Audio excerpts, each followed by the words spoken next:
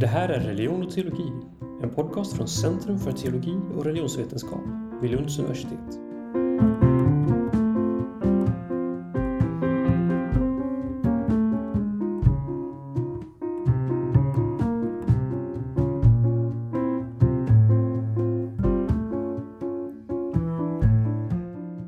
Den 31 mars anordnade CTR tillsammans med tidskriften Signum en serie samtal och föredrag under rubriken Gud, andra orsaker och Pascal. I detta tredje avsnitt ska vi lyssna på ett föredrag av Svante Nordin, professor emeritus i idé- och lärdomshistoria, under rubriken Blaise Pascal, fortfarande aktuell jubilar.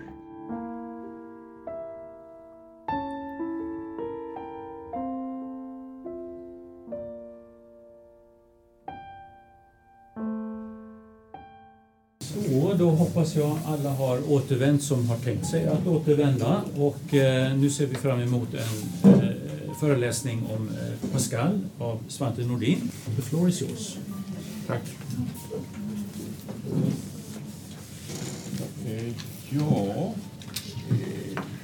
Jubileum 1623 till 1662 är födelse- och dödsår för Blaise Pascal. Jag tänkte inte försöka redogöra för Pascals tankar så där. Jag förutsätter att ni känner till det elementära om Pascal. Utan jag vill vrida det till en frågeställning, och det blir kanske också lättare att diskutera. Och frågeställningen är ungefär: varför är Pascal så modern? För att jag tror ingen kan läsa Pascal utan att häpna på ett vis över den absoluta dammfriheten hos dessa texter. Hur Pascal talar till läsaren på ett omedelbart sätt. Och man kan naturligtvis säga, ja, men det är väl inte så konstigt. Pascal är ju 1600-talets största franska prosaförfattare. Det skulle alla hålla med om. Men att säga det är ju ett värdeomdöme mer än att förklara varför Pascals texter gör ett så modernt intryck. Det har att göra med stilistiska kvaliteter, naturligtvis litterära kvaliteter. Men, och det jag tänker utveckla, det har också någonting att göra med filosofiska kvaliteter, med den typ av filosofi, religionsfilosofi, apologetiska tänkande, hur man nu ska närmare beskriva det, som Pascal står för. Och som, menar jag, gör honom modern, inte bara i förhållande till aristotelikerna och skolastikerna, utan också, och jag tror att de flesta av er skulle hålla med om, också modern i relation till den nya filosofins företrädare. Pascals texter gör ett mycket modernare intryck på många sätt än Descartes eller Spinoza eller Leibniz eller Malebranche. De skriver 1600-tal. Descartes är en lysande författare, men sättet att resonera är 1600-tal på ett mycket tydligare sätt än hos Pascal, som jag menar gör ett modernare intryck. Han är ju också oerhört modern som polemiker. Jag ska inte säga så mycket om hans lettre provincial, men det är ju en av alla tiders mest formidabla polemiska skrifter. Man kan bara beklaga de här stackars jesuiterna i Paris som plötsligt blev överfallna anonymt av alla tiders största polemiska geni, som överöser dem med hån och kvickhet på ett enormt skickligt sätt. Men jag tänkte mera förstås på Pensée och på det försvar för den kristna religionen som Pascal kommer med. Varför är hans svar modernt? Ja, till att börja med tror jag, och det är ju själva den springande punkten egentligen, att han ser religionen och tron som en sak för hjärtat snarare än för förnuftet. Med den mest berömda av hans många aforismer är väl det som säger att hjärtat har sina skäl som förnuftet inte känner. Och det där svarar ju väldigt mycket mot vår tids eller moderna tids sätt att uppfatta religionen. Ett exempel på det handlar ju om gudsbevisen. För Pascal så är ju gudsbevisen ovidkommande. Dels så tror han inte på dem. Han tror inte på beviskraften. Men sen poängterar han ju också att även om man hade kunnat bevisa Guds existens lika bra som man kan bevisa triangelns vinkelsumma, så hade det inte varit någon poäng med det. För man tror inte på Gud på samma sätt som man tror på triangelns vinkelsumma. Det är liksom irrelevant på något sätt. Och då så kommer han ju, han är modern på det viset att han överger Thomas av Aquinos 5 gudsbevis som ju blir omoderna när den nya naturvetenskapen kommer. Och Ulf får ursäkta, men med de nya rörelselagarna så på något vis distanseras Thomas av Aquinos resonemang om att rörelsen kan bara förklaras av annan rörelse och upp till den orörliga röraren och så. Och det där upplever man också i det tidiga 1600-talet. Även senskolastikerna som Francesco Suarez försöker ersätta Thomas gudsbevis genom att säga ja, men det handlar inte om rörelselagar utan det handlar snarare om orsaker eller förklaringar. Om vi söker en orsak så hittar vi någonting och så frågar vi ja, men vad är orsaken till det, och någonstans så måste vi hitta den yttersta orsaken som inte själv har en orsak. Menar Suarez, men ja, Pascal lämnar allt detta därhän. Och i själva verket så går han längre än så, för att han lämnar också det ontologiska gudsbeviset därhän. Descartes trodde ju inte på Thomas gudsbevis, men han trodde på det ontologiska gudsbeviset. Och Descartes menar ju också att man kan bevisa Guds existens. Man kan säga att Spinoza och Leibniz och Malebranche har varianter av det här ontologiska gudsbeviset.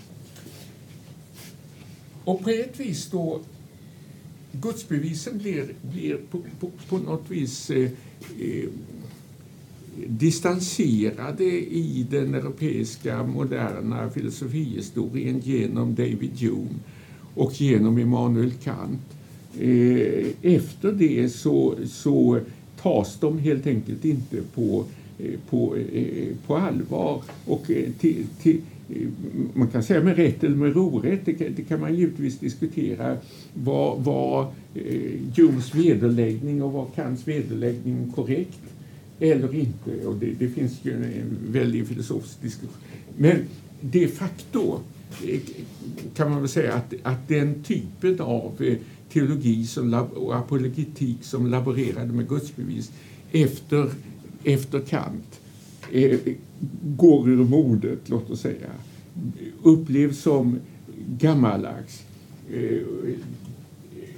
Så en del av Pascals modernitet ligger i att ja, men det där lämnar han därhän åt sitt värde och gör poängen att vare sig nu de här gudsbevisen till och med om de hade varit konklusiva så har det inte riktigt med saken att göra, för det är inte det som den kristna tron handlar om, enligt Pascals sätt att se.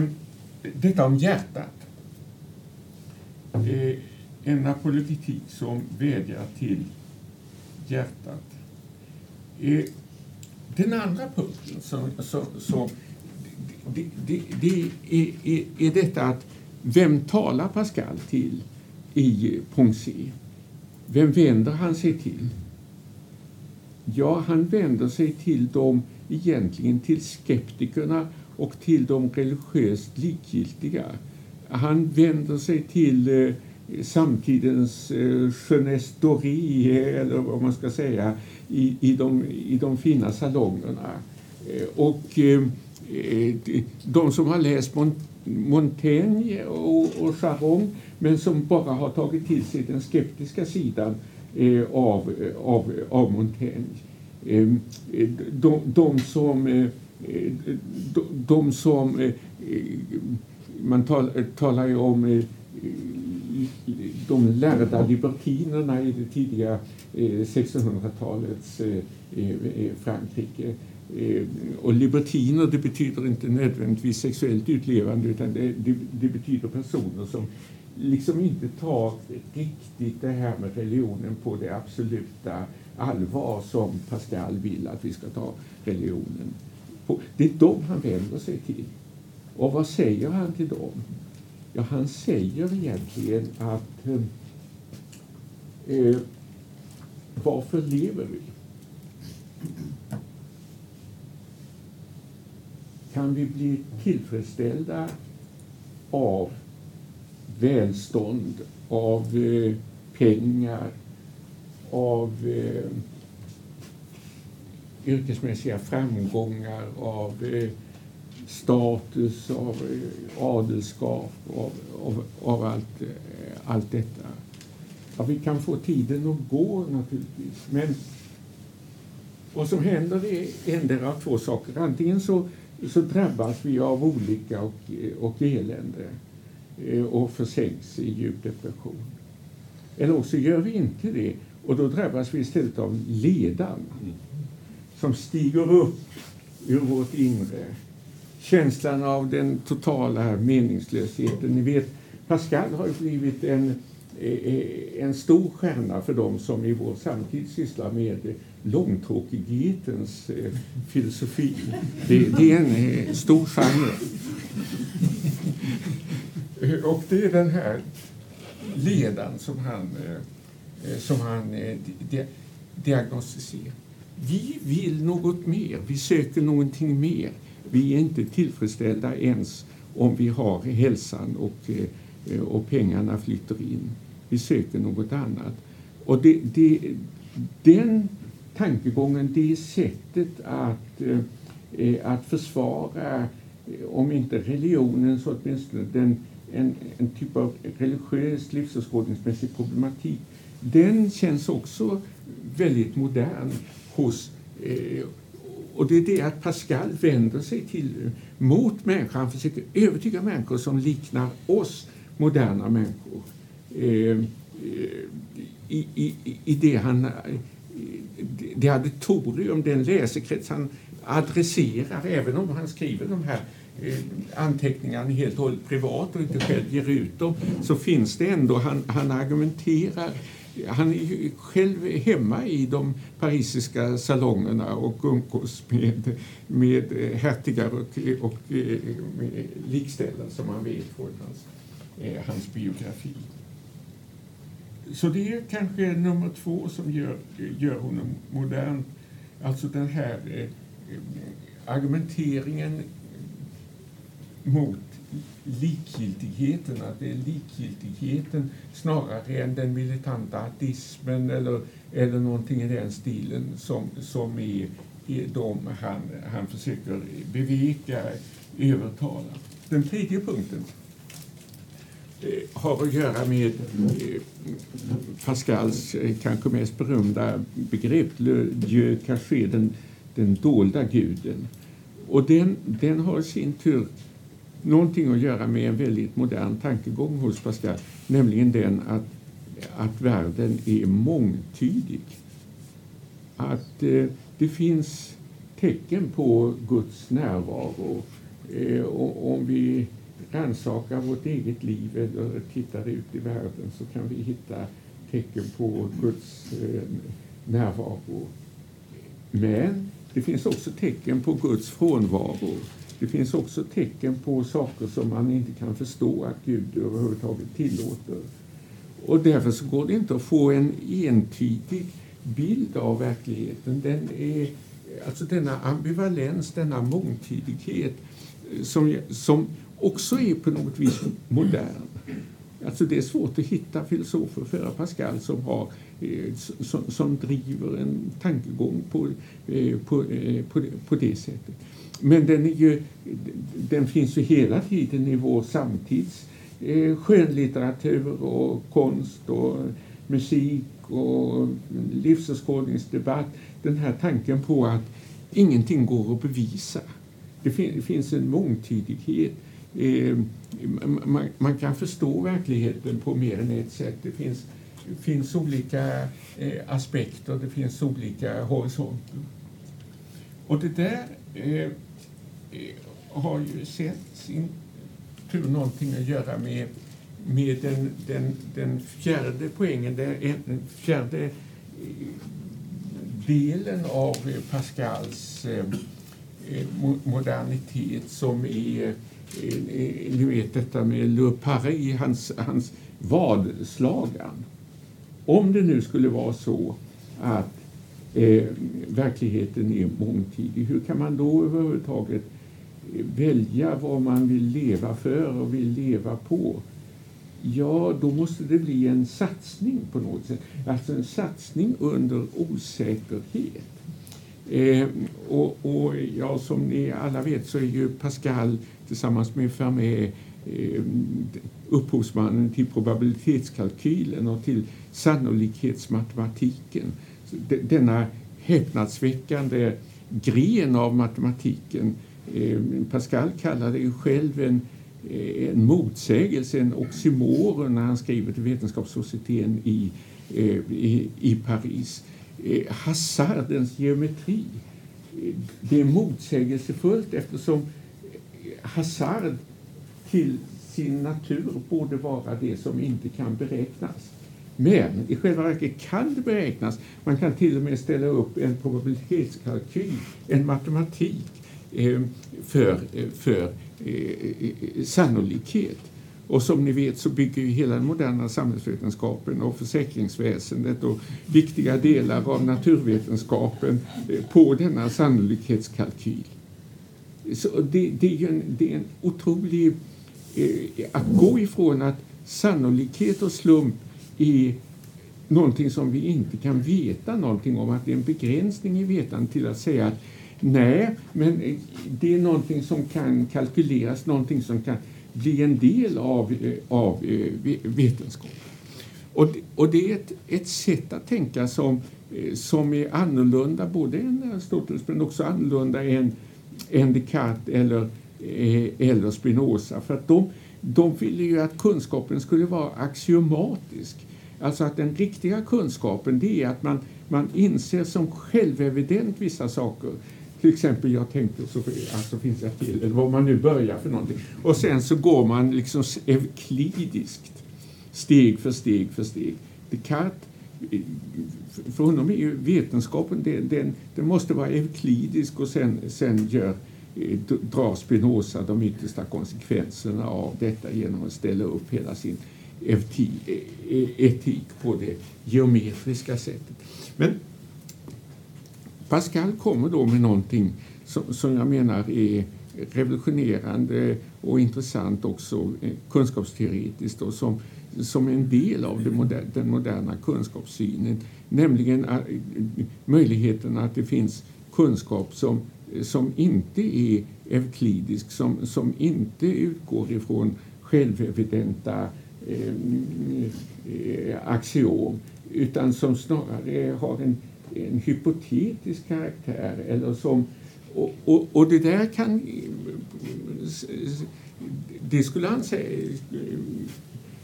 Pascal var ju både ett naturvetenskapligt och ett matematiskt geni som ni vet med läran om lufttrycket, där han ju är en av pionjärerna för att upptäcka detta och gör sina berömda mätningar av lufttrycket.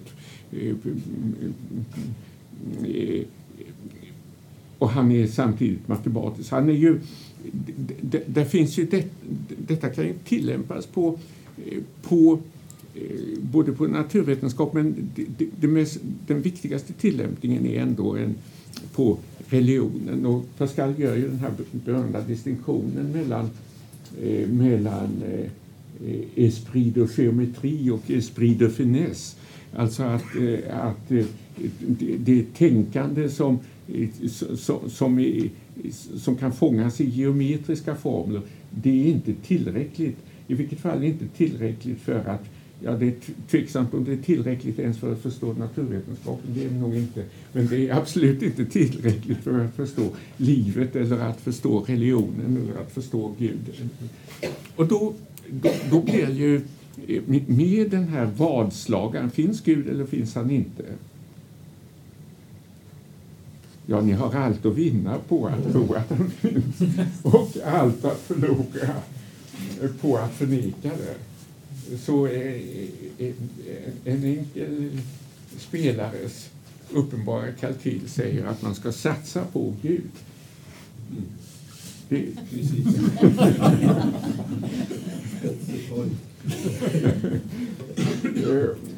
Och det kan ju låta cyniskt, men det är det naturligtvis inte. För Pascal tror ju verkligen att man har allt att vinna och allt att förlora på att satsa fel. Så att, och i så fall, så om det är så är naturligtvis alla retoriska trick för att få människor att acceptera kristendomen tillåtna. Det finns ingen cynism i detta. Men vi kan ju uppfatta det så när han talar om en vadslagan och använder spelbordets terminologi för att förstå detta.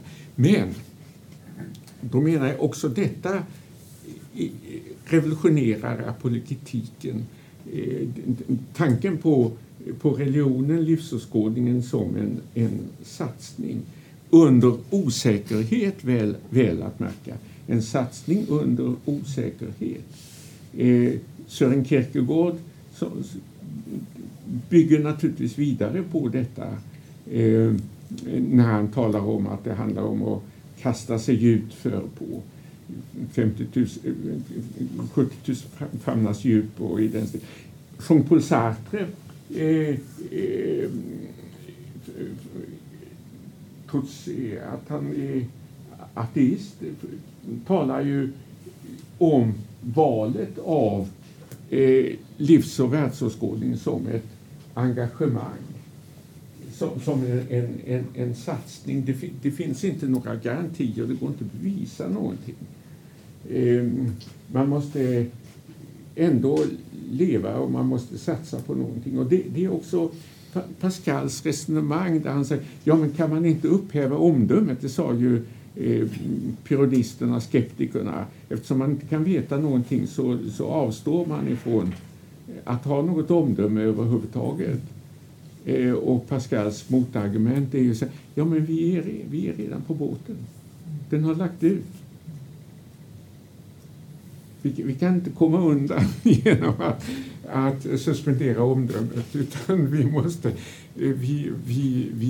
vi måste acceptera, och att leva är att leva under osäkerhet.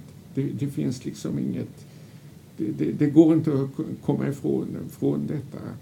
Att värdera är att värdera under osäkerhet. Det går inte att bevisa vad som är rätt och fel, vad som är ont och gott. Vi lever under denna också den känslan, menar jag, är väldigt karaktäristisk för det som vi betraktar ändå som modernitet och den litteratur, konst, musik etc. som finns i moderniteten, också den som man kallar modernistisk, bygger mycket på en sån känsla av att existensen levs under en sån osäkerhet och med någon sorts ett engagemang som är en satsning. Och att säga att det är en satsning betyder ju inte att det måste vara en halvhjärtad satsning. Som ni vet, även om något är osäkert så är det ofta bättre att satsa. Det är bättre att satsa helhjärtat på något osäkert än att satsa halvhjärtat på det osäkra. Satsar man halvhjärtat så vet man ju att då blir det ingenting av det. Satsar man helhjärtat så finns det åtminstone möjligheter. Och så det är så Pascal försöker övertyga oss om kristendomen. Och jag tror att det där har hans sätt att resonera ligger till grund för inte bara hela den efterskolastiska teologin utan också för vad ska jag säga, modern teologi, man menar 18, 19, 2000-tal. Inte så att alla resonerar på det här sättet, men det är ändå någonting, när man läser Pascal så har man en känsla av att det är en samtida som talar. Man kan ha invändningar naturligtvis man kan till och med avvisa det hela totalt, men det är ändå en känsla, det är en samtida som talar. Till och med Voltaire upplever det Pascal som det här ruskiga geniet som han säger.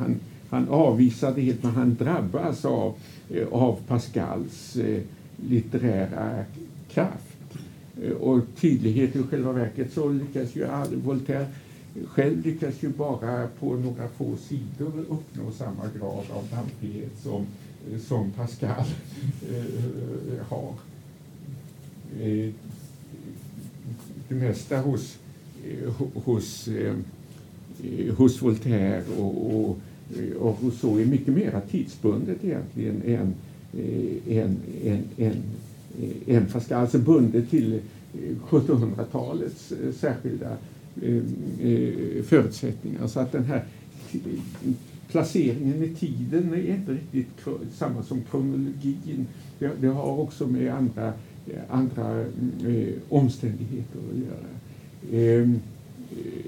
Och jag har försökt på några punkter förklara varför man kan läsa Pascal som en samtida, och också kanske förklara hans oerhört stora historiska roll. Att det är ett nytt sätt att tänka religionsfilosofiskt som han, också filosofiskt, moralfilosofiskt, som han står för.